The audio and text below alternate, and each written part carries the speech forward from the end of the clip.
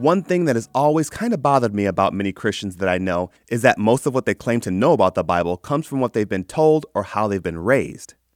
They often base their core beliefs on secondhand knowledge, even to the point that some of the things that I hear them say about the Bible doesn't really line up with what it says. In Matthew chapter 7, verse 24, Jesus tells a parable, encouraging us to build our house upon a rock. It says, "Therefore, everyone who hears these words of mine and puts them into practice is like a wise man who built his house on a rock." Truly knowing the words of Christ can only really be found by reading his words for ourselves. Believe me, I appreciate our pastors, Christian books, Christian music, Christian friends, and all positive influences in our Christian walk. But why do so many of us depend on the words of others to base our faith? I can't encourage you enough to read the words of the Bible for yourself. You may find that some of what you've been taught, though well-meaning, may not quite be true. Even the words I'm speaking to you right now should be filtered through the Word of God.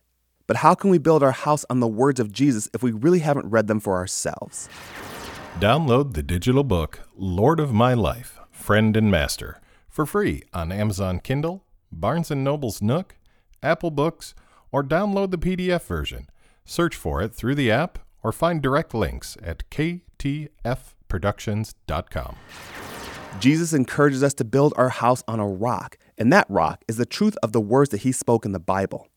But how can we build our house on the rock when we depend only on what others tell us about the Bible? I believe that every believer should be a student of the Bible. We should study it as if it were actually the words of God to us, because it is. Think about it. The Bible is God's one and only written word to us. Why wouldn't we want to learn everything we could about what is in it?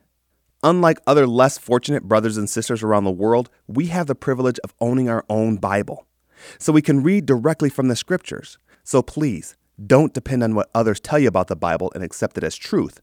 Read the Word of God for yourself and let the Holy Spirit reveal the truth to you firsthand. You may find that it supports and affirms what you've heard all of your life, or you may find out that what you've been taught has not really lined up with what the Bible says. Thank you for listening to the Lord of My Life podcast, and be sure to visit our website at ktfproductions.com.